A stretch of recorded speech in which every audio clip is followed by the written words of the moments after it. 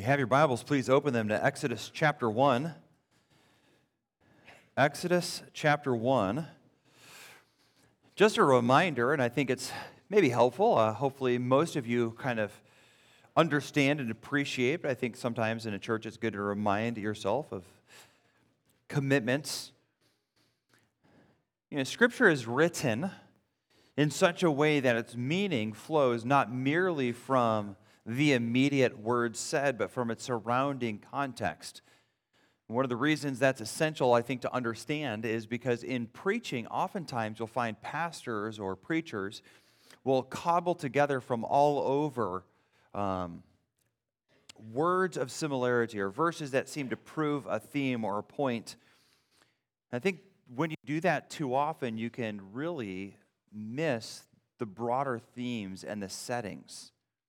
And so maybe I could say each text is a diamond in its own right, but when set in its surrounding context like a well-set piece of jewelry, the gold and the setting and the other gems around it enhance its beauty.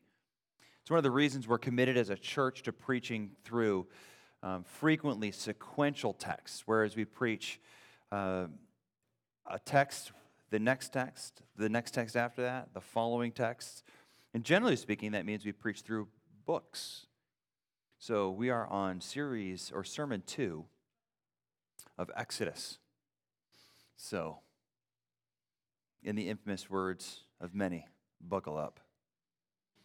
But hopefully it'll be enjoyable as we go through a series. I just wanted to explain that. And so if sometimes you are joining us newly, you could always go back online and listen to some of the previous sermons so that you can catch up and understand the flow and the context. So let me bring you up to speed with where we're at this morning. And we'll be reading verses 15 through the end of the text in just a moment, or through the end of chapter 1. Israel has moved to Egypt some 300 plus years before, with Jacob being the patriarch still alive at that point, and Joseph being kind of the embedded powerhouse and financial security for Israel. 300 years later, as we view Israel, they've now become a populous nation that someone integrated into Egypt, living there, working hard. And chapter 1 begins where the Pharaoh all of a sudden goes, uh-oh. We have a crowd of people that is rising in power and population.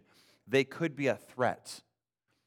And so after about 300 years of living peacefully in the land of Egypt, probably there's been some dynasty changeover. This new Pharaoh says, Israel's a threat.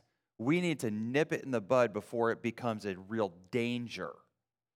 And so he begins an oppressive slavery campaign where through that tendency to overwork, to deploy the men to tasks that don't build their households, Pharaoh is hoping to press the nation into a much weaker, less populated place so that Egypt is secure. One of the broader theological themes I think is very clear in that text is that you begin to see Israel, who are God's people, and you begin to see Egypt becoming God's enemy. I think that's significant for the next several chapters, that we would recognize that Egypt is not merely a nation at this point. Pharaoh has turned his fist to heaven.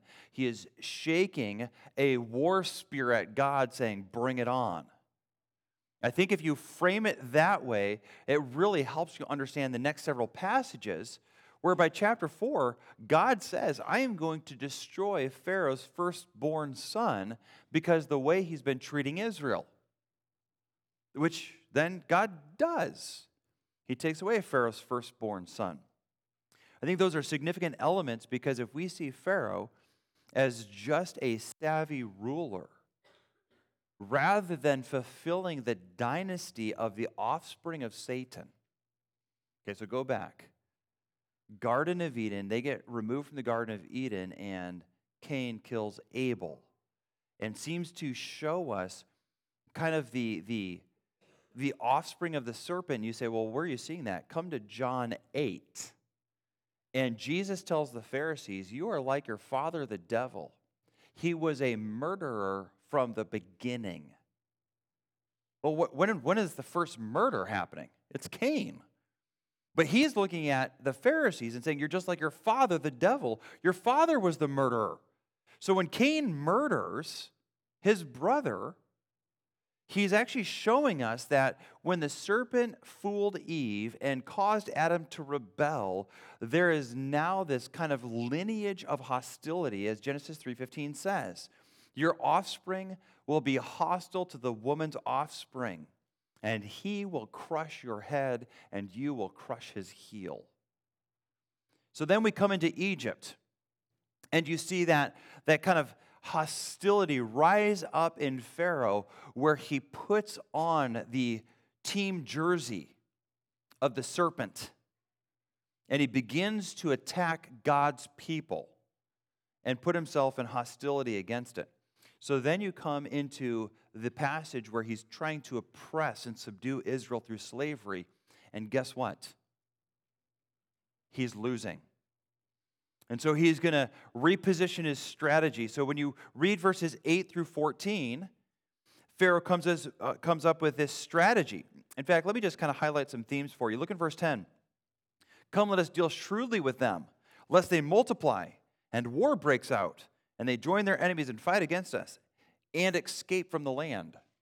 Okay, so he's worried about his military power, and he's worried about keeping Israel captive.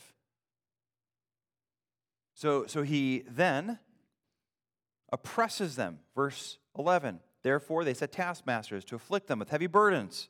Verse 12, but the more they were oppressed, the more Israel multiplied. It's not working, right? Like, he's put himself against God, and he's put himself against God's people, and God is blessing them in the middle of harsh oppression. Then we come to verse 15. Then the king of Egypt said to the Hebrew midwives, one of whom was named Shiphrah and the other Puah, when you serve as midwife to the Hebrew woman and see them on the birth stool, if it is a son, you shall kill him. If it is a daughter, she shall live. But the midwives feared God and did not do as the king of Egypt commanded them, but let the male children live. So the king of Egypt called the midwives and said to them, why have you done this? And let the male children live. The midwife said to Pharaoh, because the Hebrew women are not like Egyptian women, for they are vigorous and give birth before the midwife comes to them. So God dealt well with the midwives, and the people multiplied and grew very strong. I don't know if you caught that. We're on like scene 2. Scene 1, Pharaoh oppresses them in slavery, and what happens? They grow. They multiply. And now because of the oppression, they're spreading throughout all of Egypt. They're going to conquer the whole land if he keeps this up. So he's like, I need to change my strategy. So now we're just going to kill the boys. And so he sets forth on this strategy. And now the commentary of Scripture says this, as he's pursuing the strategy of infanticide, killing these boys as they're born, verse 21, verse 20, they multiplied and grew very strong. Scene 3. Verse 22, Pharaoh commanded all his people, every son that is born of the Hebrews, you shall cast into the Nile. So now he recruits the whole nation of Egypt. Kill the boys. I'm sure, and we don't need to get in this morning, I'm sure there are overtones here that because it's the son of the woman who is to be born, who is this son of promise. I mean, if you can't see reflections here with Herod killing all the boys in Bethlehem, when Jesus is born, Satan has put a target on the offspring of Eve to kill these boys. It's tragic. It's evil. I just did a little bit of canoodling and trying to figure out how other guys have handled this text. And I saw quite a few sermons on abortion from this text. I don't think that's the point of the text. Although, I think you can make that point from the text, that it is wicked and it is to align yourself with Satan to be engaged in abortion. And that's really what's going on here. The picture is these women who are midwives are called in. And again, just noting the text from verse 15 and following. The king of Egypt, you might notice at this point that he's not named. He's never named. This is the book of the book of names. Exodus is, I think the Septuagint is the one that started that title, but the very first lines are how the book has been named in Hebrew. These are the names. This is the book of names. So we jump in and immediately Israel's named, all the tribes are named because of their patriarchs. We're naming everybody. We come to verse 15. We named the midwives. Puah and Shiphrah. I mean, so if any of you is struggling, you got a baby and you're like, what should we name her? I'm going with Puah. I mean, I'm sure she'll never be made fun of. They're named. God does not even dignify the king of Egypt with a name. He gets no honor in this book. We name Moses by the end of chapter 2, or the middle of chapter 2. Moses' children are named when we come to chapter 4. Pharaoh has no name. God's making a point. He is not honoring Pharaoh. In fact, as you look at this text, you see Pharaoh, the most mighty man in the world at this point probably, is undone by two midwives. There's two women. It's interesting to note that he's trying to kill the men because they're so dangerous, and he's got two women who defeat him. So you look at the text here, and again, we're just tracing down through verse 16. When you serve as a midwife to the Hebrew women and see them on the birth stool, that's probably a veiled reference to seeing whether they're a boy or girl. Not actually, the word birth stool is not in the Hebrew. If it is a son, you shall kill him. If it's a daughter, she shall live. Look at verse 17. The midwives feared God and did not do as the king commanded. They directly disobey the Pharaoh. They disobey him. As we're considering this text, I want to suggest to you some practical implications from it, and that's kind of the framing of my outline. So I'm going to start with this just kind of question that I want you to consider. If you're Puah and Shiphrah, what do you do? Pharaoh invites you into his royal courtroom there, and he says, hey, listen, I want this to go on. I think we can assume a few things from just inference. If the king of Egypt is willing to murder a whole bunch of innocent babies, if you don't do what he says, what do you think is going to happen to you? I mean, you think of the moral repugnance of killing boys merely because they're Israeli and boys.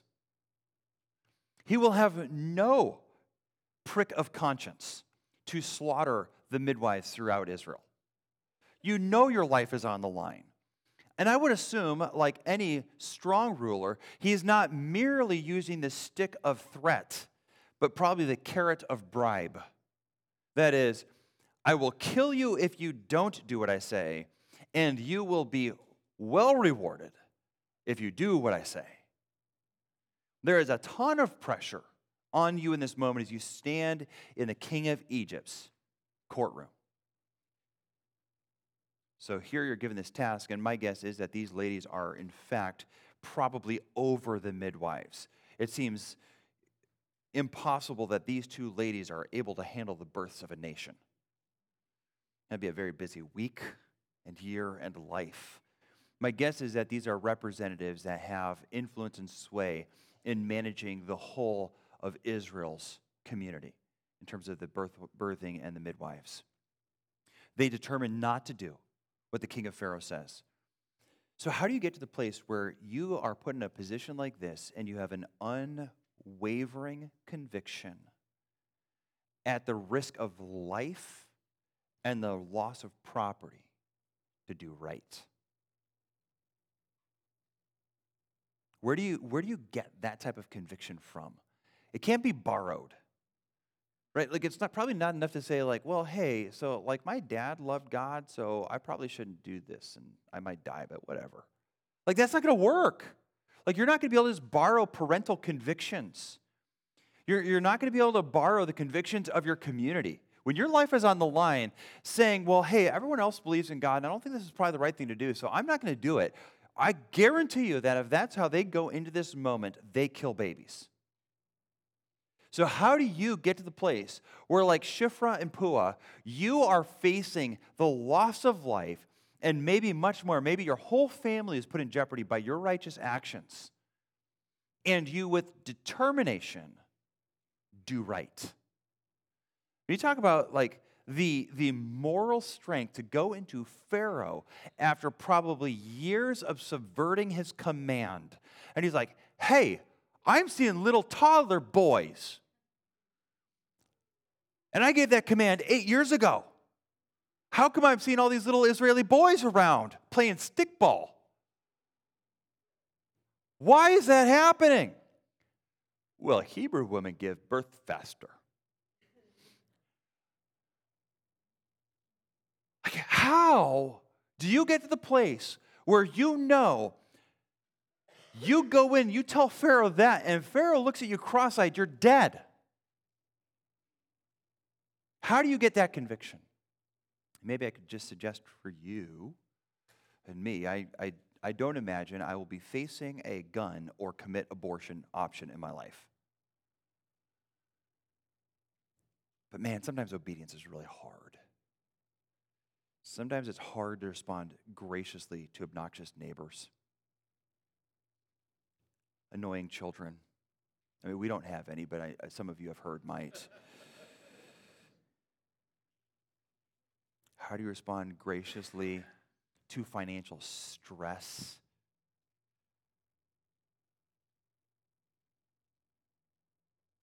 How do you with diligence sacrifice time because you know it pleased the Lord when you are exhausted and you feel like you're worn thin? What produces that conviction? I think we look at a text like this. It's given for our sakes. It's given that we might too worship God no matter what it costs in moments like this. In moments that by analogy share that same stress to press us. So let's just begin with, I think, a basic presumption you should enter in a text like this is God permits evil. God permits evil. Israel is in this place of massive pressure.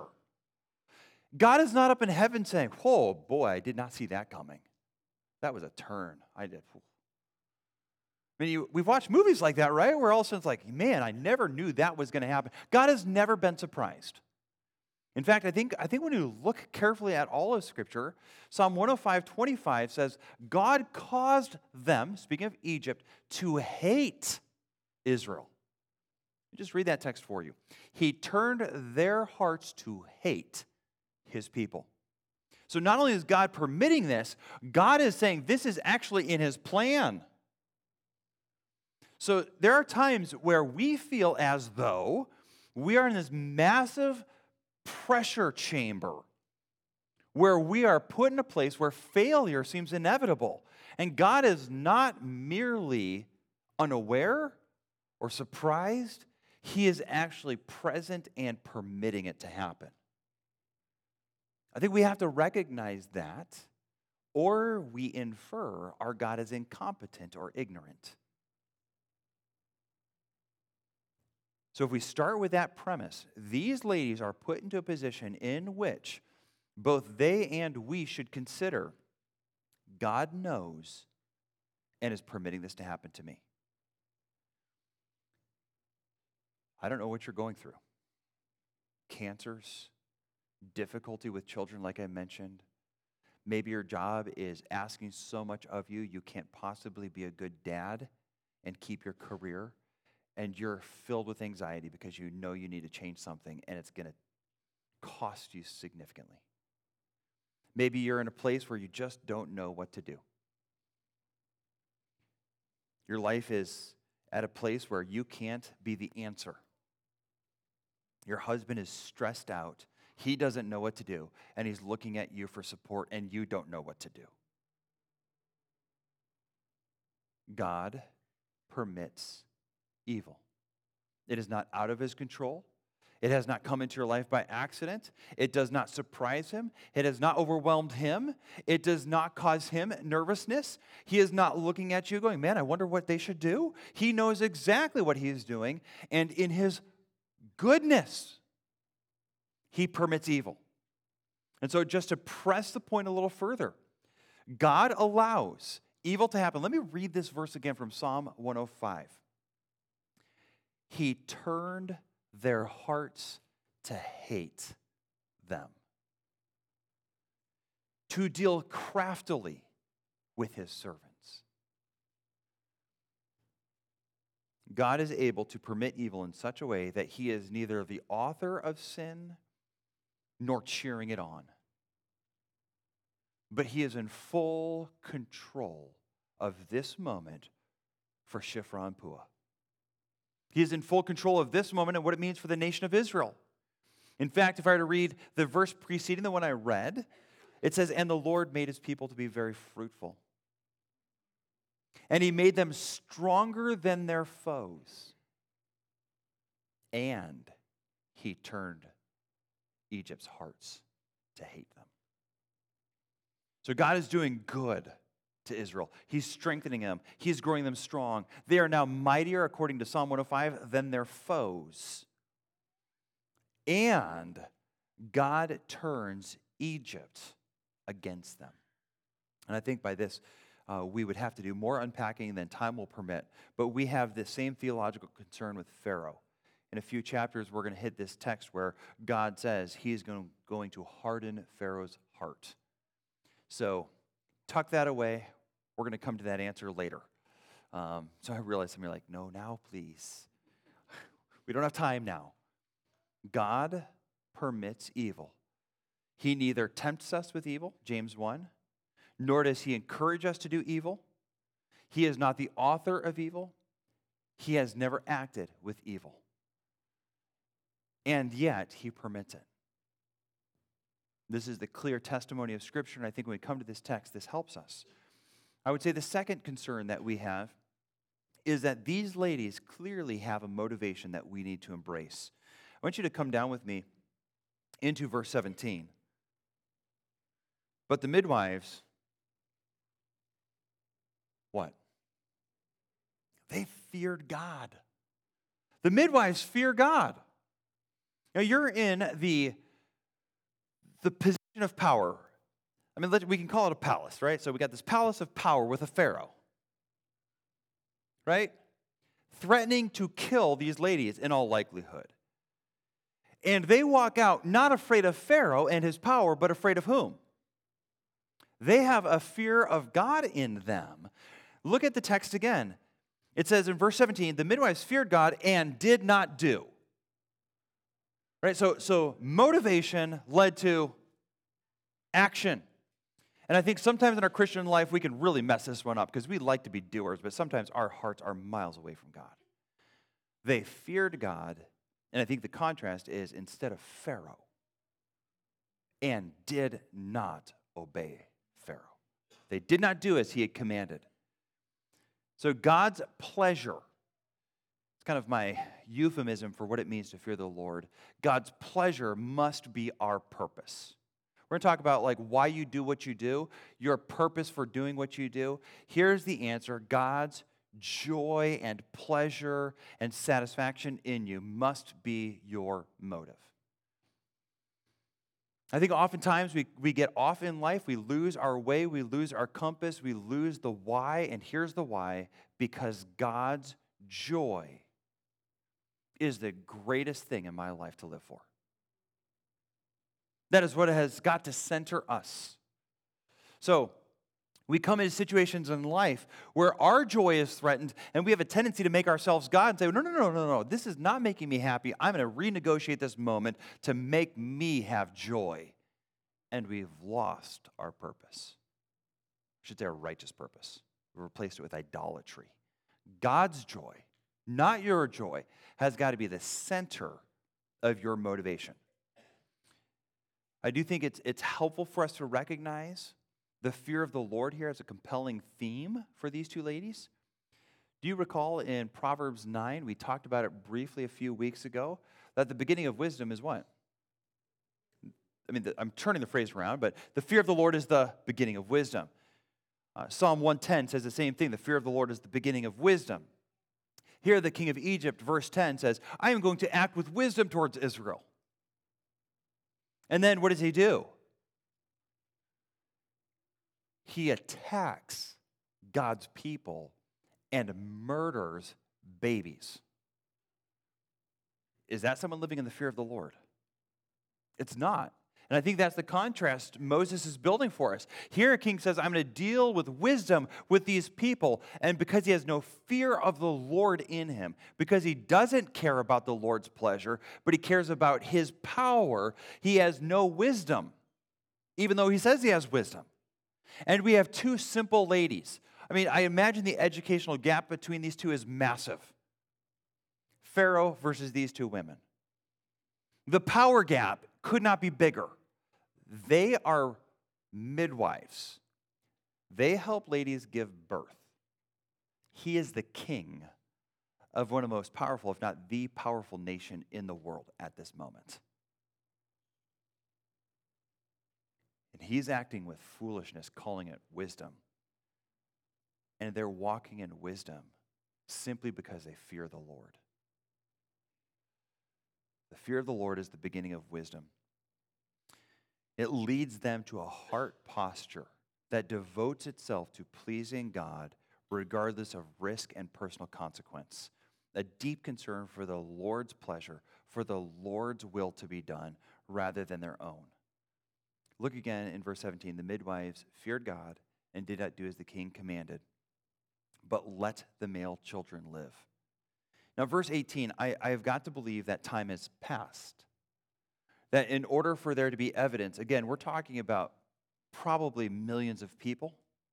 So for these midwives to manage the midwifery of Israel to the place where generally speaking, they're thwarting the power of Egypt, for the king to get wind of this and say, there is still a solid population of boys, and to call these ladies for account is probably not, he commands it on Monday. Next Monday, he calls them in and says, hey, you're not doing it. We're probably talking about years. And comes in and he says, hey, you have not done what you said you would do. What do they say? So this brings us to another challenge of this text. Do they lie? Right? Verse 18, why have you done this? Verse 19, the midwife said to Pharaoh, because the Hebrew women are not like the Egyptian women, for they are vigorous and give birth before the midwife comes. So let's just deal with what the text says and then deal with a possible lie. The text doesn't tell us they lied. It could be that the Lord, who is prospering them, has actually given the Israelite women quick, healthy, hearty births. That could be, they might be telling the truth. Right? Like, God is causing them to grow, have families, to be strong. And so maybe they're just like, hey, we don't know what's happening either, but this is crazy. Labors are averaging 5 minutes. It could be, the text is clear. They did not obey. Right? So they chose to reject the call to kill babies. So they're diverting attention, saying it's not our fault. Scripture says, yes, it is. You've done right and righteously. But they are diverting Pharaoh. So it could be that rather than lying, there's a little bit of misdirection, a little bit of sleight of hand, that they've let all the people of Israel know, like, hey, when you go into labor, wait for about 15 hours and give us a call. We'll come by, the baby will be healthy, be born, and we'll make sure the baby's safe. Or maybe don't call a unionized midwife. Just, call the neighborhood expert. When the professional shows up, we'll certify good birth, healthy baby, and then we'll move on. It could be something like this, where they have deliberately and strategically protected the little boys. And then when they're asked by Pharaoh, they're like, hey, the babies are born, we get there. We don't. Maybe they're just better women in Israel, right? Like maybe there's a diversion without total straight up dishonesty, or it could be flat out a lie. Like, yeah, this is a brand new baby boy we just delivered. Here you go, Mom. We're done here. And they're not killing the baby boys. I think we want to be careful. The text doesn't say they lied. So I don't think necessarily we should say they lied. However, if they have lied, how are we to consider this? This is a question that I think arises again because in a few chapters, Moses is going to tell Pharaoh, hey, we want to go a 3 days journey and worship. Right? Is that what Israel really wants? Hey, we just want a camping trip where we worship God and get in touch with our Creator? Is that what Moses really wants, or is he kind of misleading Pharaoh? So I think we have to deal with this tension a little bit. What is morally right in this moment where you have a leader who wants to murder babies, and then he holds you to account for it? What should they have done? Well, let me just start by telling you that this text actually tells us what they did was right. Doesn't it? What motivated them? The fear of the Lord. So we know they have a right heart. And I would assume, since the fear of the Lord is the beginning of wisdom, that they didn't just have sincerity, they actually did it right. Because wisdom is the right application. It's the right doing. And so I would assume that the text, by clearly pointing out twice that they feared the Lord, is actually telling us we should approve of everything they did in this text about this. Not only that, if you're unsure, look in verse 20. So God dealt well with the midwives. So we have not only the commentary of Scripture, they feared the Lord, but we have the approval of God in blessing them. He treated them well. So God rewards them for this. I think we can all agree that no matter what exactly they said to Pharaoh, whether it be lie or misdirection, that what they did was very much in line with God's pleasure and will. So if we're presuming a lie, and again, I don't think this is a hard thing for us to presume and still recognize the goodness in it. I want you to remember that Pharaoh has set himself up against God as his enemy. So in a few chapters, God is going to kill the firstborn. Like, you know, this is a war. What happens to the army of Egypt? Right? They get killed. When we go to the battle of Jericho, God has Israel kill all the inhabitants. If you want maybe some honesty in terms of real life, in the battle of Ai, they act like they're retreating and then send troops around the backside to conquer the city. Is that dishonesty? We're retreating, oh no. When they're actually not retreating? Well, let me ask you, in another type of setting entirely, is a pump fake lying in basketball? So we recognize context matters. So here's the context. God is at war with Pharaoh. Pharaoh is at war with God.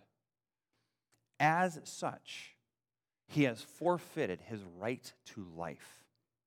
He has forfeited his right to demand the truth in order to do evil.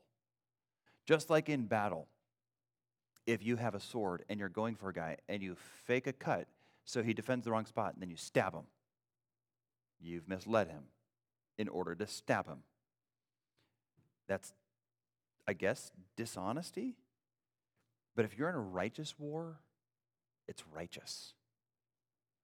Just like espionage when God sends 12 spies in. I just want you to imagine what that would look like if they couldn't lie.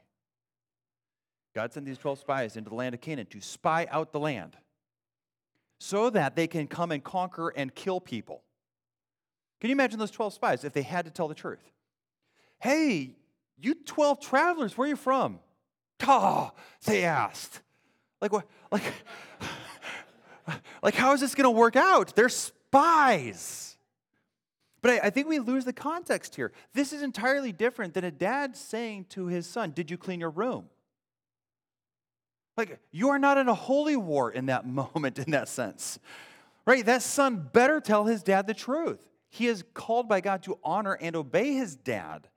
In this case, Pharaoh has forfeited life by raising his fist to God, assaulting and killing all the male children he can. And he has put himself in a position where these ladies have an obligation not to aid and abet him in the crime of murder. clarity comes from the fear of the Lord. I think oftentimes when we have these, I always like having these discussions with kids, because the first things they ask are things like, so can I lie to my brother when he's being a jerk? No. Again, not the same context at all. But when you're walking in the fear of the Lord and you're living for his pleasure, when people who are enemies of the cross of Christ, enemies of their Creator, trying to destroy the work of God, we dare not aid them by some type of cardboard stiff cutout of morality. I hope that helps a little bit, because Rahab lies. Obviously, the spies lie, although we don't hear about their lies.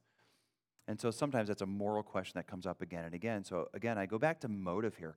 These ladies were driven by a fear of the Lord. And they captured the essence of the moment. Pharaoh's trying to murder babies. We will not assist him in this. And even the self-preservation in the moment, perhaps, but also the reality that if they successfully bamboozle Pharaoh in this moment, they can continue whatever is working, whether it's a charade or a lie, or whether or not these women are just more hardy. Right? Like, they can continue saving babies if they can keep Pharaoh in the dark. It's not merely about self-preservation.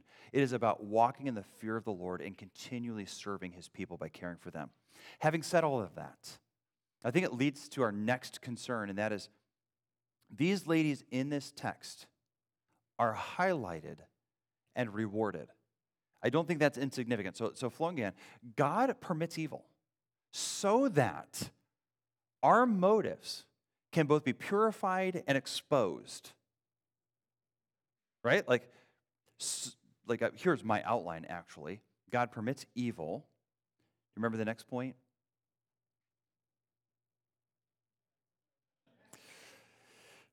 It's always disappointing when you ask people like 3 days later, hey, do you remember the sermon? They're like, I think it's worse when I ask you if you just remember the point I just finished. Okay, God permits evil. God's pleasure must be our purpose. Like, our motives and our purpose for why we do is God's pleasure.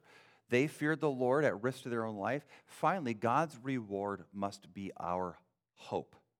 God's reward must be our hope.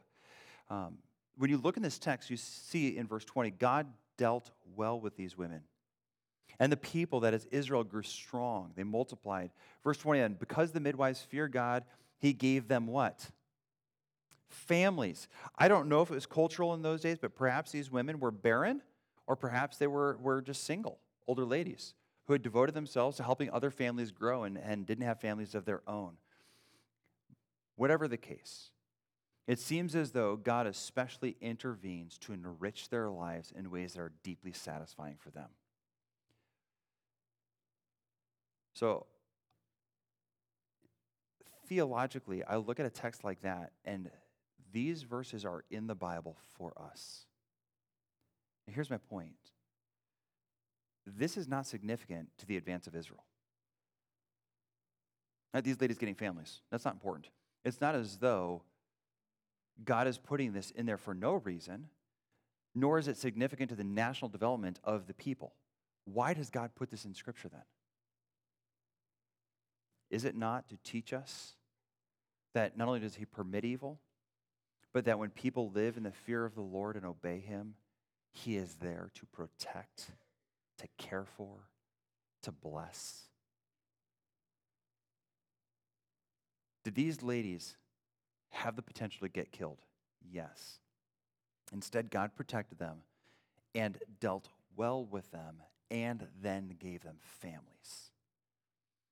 So let me just suggest to you, because I think there's this nervous tension about various things. I mean, for instance, like every once in a while I've preached on the fear of the Lord, and when I do, I'll get this kind of occasional concern that the fear of the Lord is not a New Testament concern, which is just not true, because the Bible tells us in the New Testament to fear the Lord. In 1 Peter, in Hebrews, and 1 Corinthians, we're told to fear Christ, to fear God, to fear our Lord, said in different ways.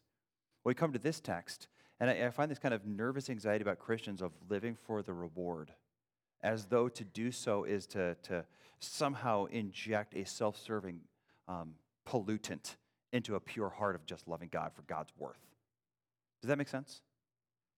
Do you think that's a concern you should have? Perhaps. I don't know that many of us struggle with this, but just to deal with the theological concern. Is it right to serve God for the reward? I'm not trying to trip you up. I just think that's a real question you should ask. So Hebrews 11:6 says, without faith, it's impossible to please God. For without faith, we cannot please God. We must believe what instead? That he is a rewarder. Thank you for getting that right. Almost every modern translation says he rewards. That's actually not what it says. The idea is that he's a paymaster, that he responds intrinsically out of his character to respond to righteous behavior with blessings, with rewards. That's who he is. We must believe that that is his character. And that strengthens our resolve. Romans 2 says God will repay everyone. And that sounds terrifying, and it is to the person who's not in Christ. But those in Christ have had all of their wrongs taken care of at the cross. So when I come before God, the righteous and just judge, I do not fear his justice. When God accounts for all of my iniquities, there will be none, because they've been accounted for already in Christ. Whereas Colossians says, they have been taken out of the way and have been nailed to the cross. The believer is then left with this happy prospect. When I stand before the righteous judge on the negative, the detriments, the criminal, the wicked side of my accounting list, there will be nothing except maybe the stamp paid in full, signed by Christ. We go to the side of activity, of deeds, and anything and everything that's on the side of those behaviors done out of love and affection for our Lord, energized by faith in him, are going to be forever granted to the benefit of those who have something in that list. This is the promise of Scripture in the New Testament. 2 Corinthians 5, we must all appear. All of us appear, which is terrifying. We must all appear before the judgment seat of Christ so that each one may receive what is due for what he has done in the body, whether it be good or evil. Notice the good in there? I mean, it really, like, our hearts of fear hit the evil one hard, don't they? But again, if you have trusted in Jesus Christ and he has granted you eternal forgiveness, what evil is there left on your account that has not been paid for? The declaration of Scripture is there is none. There is no sin remaining for the believer, but there will be good. Jesus says it simply this way in responding to Peter. So Peter says, we've left everything and followed you. What will we have? Jesus says, truly I say to you, in the new world, when the Son of Man sits on his glorious throne, you who have followed me will also sit on 12 thrones, judging the 12 tribes of Israel. And everyone who has left houses and brothers or sisters or father or mother or children or lands for my name's sake will receive 100-fold and will inherit eternal life. In other words, God is clear throughout the text of the New Testament that those who serve him receive abundant rewards that far outweigh the cost of service. This is why when Hebrews says we must believe that he's a rewarder, that actually energizes our faith. When you follow the rest of the text in Hebrews, he is making a point that these died in faith without receiving those things promised. So have they lost anything? No. And it works as a counterbalance to these precious midwives. In their life, they receive some blessings. Do you think that's all they'll receive? I think certainly not. But what would have happened if Pharaoh would have hacked their heads off? Was what they did still worth it? Absolutely. Because maybe you could say it like Jesus. In Hebrews, it says, he despised the shame. That means he didn't consider the shame something overwhelmingly expensive when compared to what? The joy that was set before him.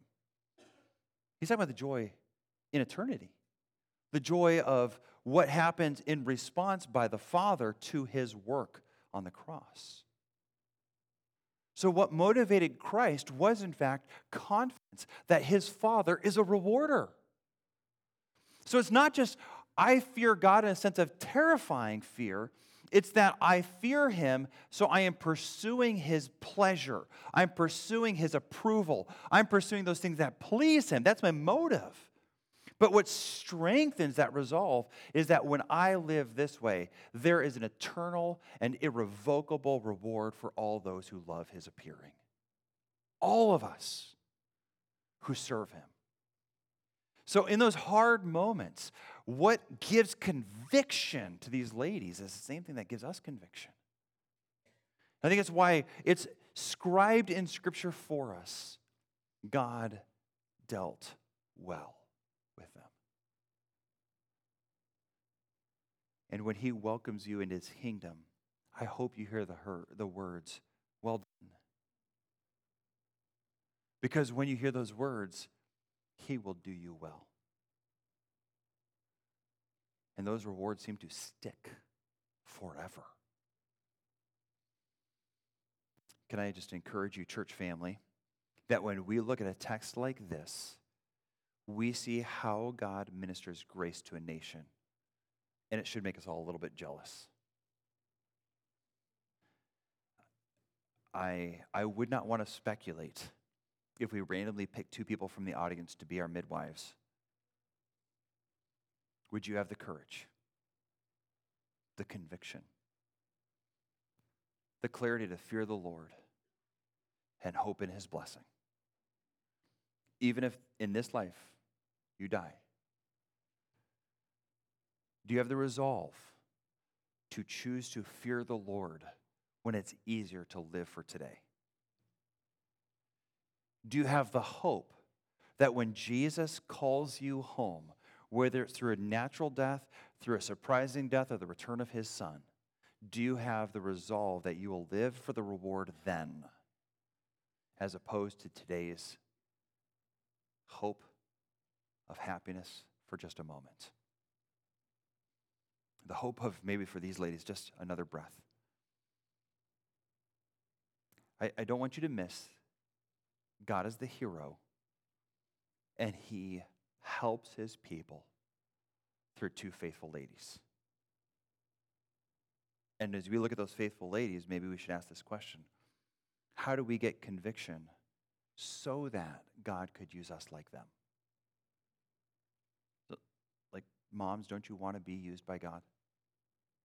Don't you want to see your children receive just the richest grace that could come through you? Be a woman who fears the Lord and hopes in the joy of heaven. Hopes in the God who is a rewarder. Some of you at work are praying that God would use you to be a witness. Fear the Lord. Hope in his rewards. Some of you are wondering how to lead a home well because there's challenges that seem overwhelming.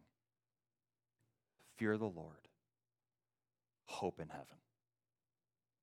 God has never, ever failed to give people the righteous reward they deserve.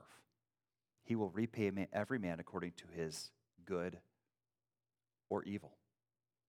And for those of you in this room, I hope for all of you that doesn't terrify you. So let me speak really honestly to those of you who it should terrify. Turn to Jesus. If on that great judgment day, when we look at those lists, and I mean we kind of loosely here, if on that list we would see those crimes against God, and that list does not have paid in full by Christ, then until it's paid in full, you will be burning in hell. And because you are not infinite, that means your time of sentence in God's torture chamber called hell will be infinite. Because your crimes are against an infinitely precious Creator. And so the time will be infinite. There will be no escape.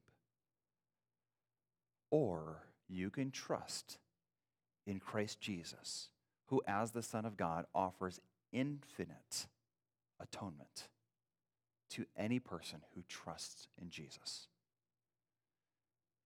You can never pay that. That's why you'll never be released.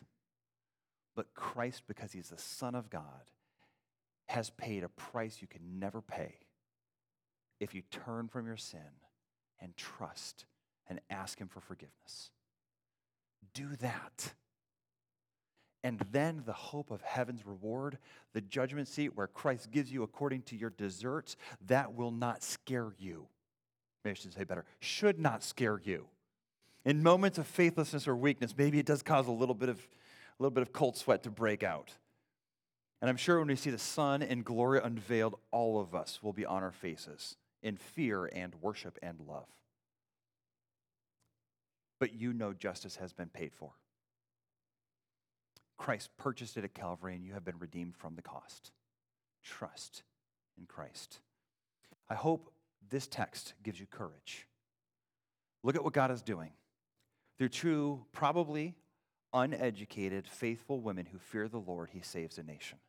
He doesn't just save a nation, he grows a nation. He makes it strong, so much so that Psalm says it's stronger than its foes. God grants to these two precious ladies, I don't know if it's marriage and children or just children from barren wombs, but he grants these ladies a sweetness in this life. Their names are forever inscribed in God's eternal word. Pharaoh is still nameless. They will receive glory in heaven forever. Please cultivate courage by fearing the Lord and hoping in the joys of heaven. Let's pray.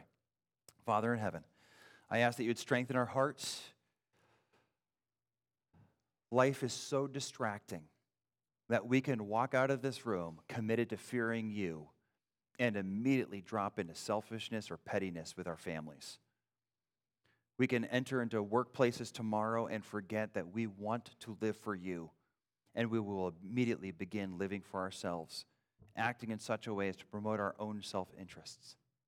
So, Lord, I pray that you would help us to remember and walk daily in the fear of the Lord, that we might consider what would please you. We would be very careful not to dishonor you or to anger you, but in fact, we would obey your commands out of a humble and reverential love for you. Father, I also pray for those in this room who aren't trusting in Jesus Christ, who have never turned to him in salvation and trusted and believed and repented. Lord, there is reconciliation into your presence. There is restoration to a sweet fellowship with you if they would but turn to Jesus in faith.